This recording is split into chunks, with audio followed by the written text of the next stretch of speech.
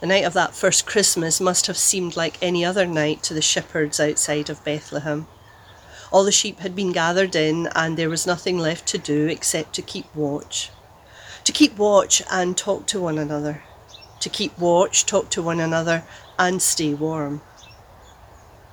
That quiet routine, however, was shattered when an angel of the Lord burst onto the scene, unasked and unexpected, because that's how angels seem to arrive.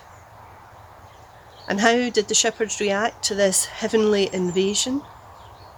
They were terrified. Not surprising, really.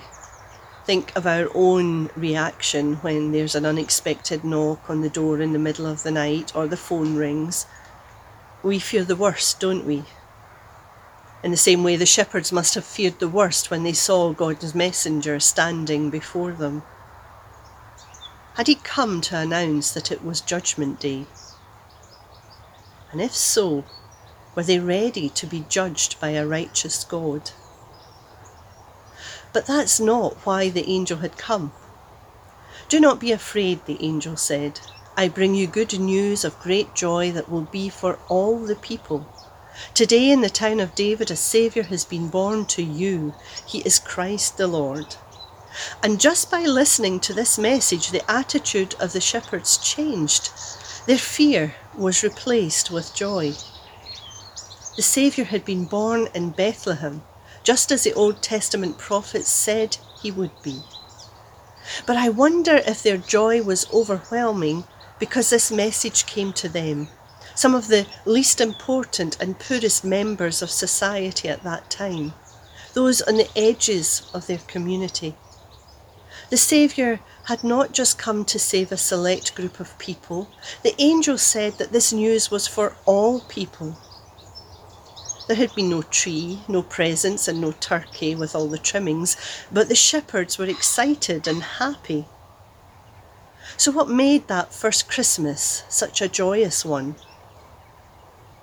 It was listening to the angel's message and the realisation that they were not out with the love of God, no matter what their society or the religious authorities said.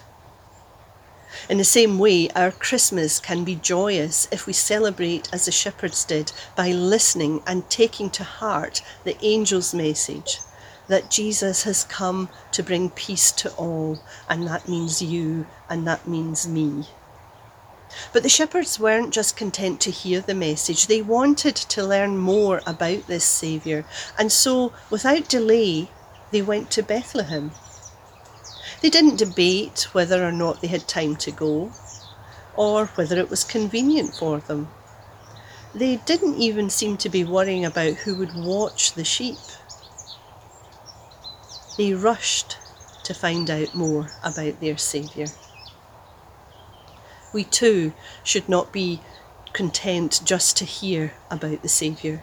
We shouldn't be satisfied just to make note of Jesus once a year as we revisit the story of his birth and sing the old familiar Christmas carols, because there is so much more to learn about him. And while there is absolutely nothing wrong with looking forward to our Christmas customs of opening presents or sharing Christmas dinner with loved ones, those customs can never replace the real reason for Christmas joy: the birth of Emmanuel, God with us.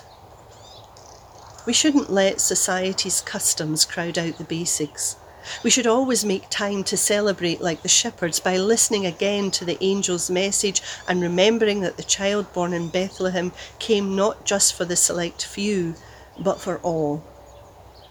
And if we had to focus on the heart of the message of Christmas, what would it be? That a baby was born in a stable? That angels heralded his birth to shepherds on the hillsides outside of Bethlehem? Well, I think that the message of Christmas is this: you matter to God, you are loved by God, and you are invited to be part of his story.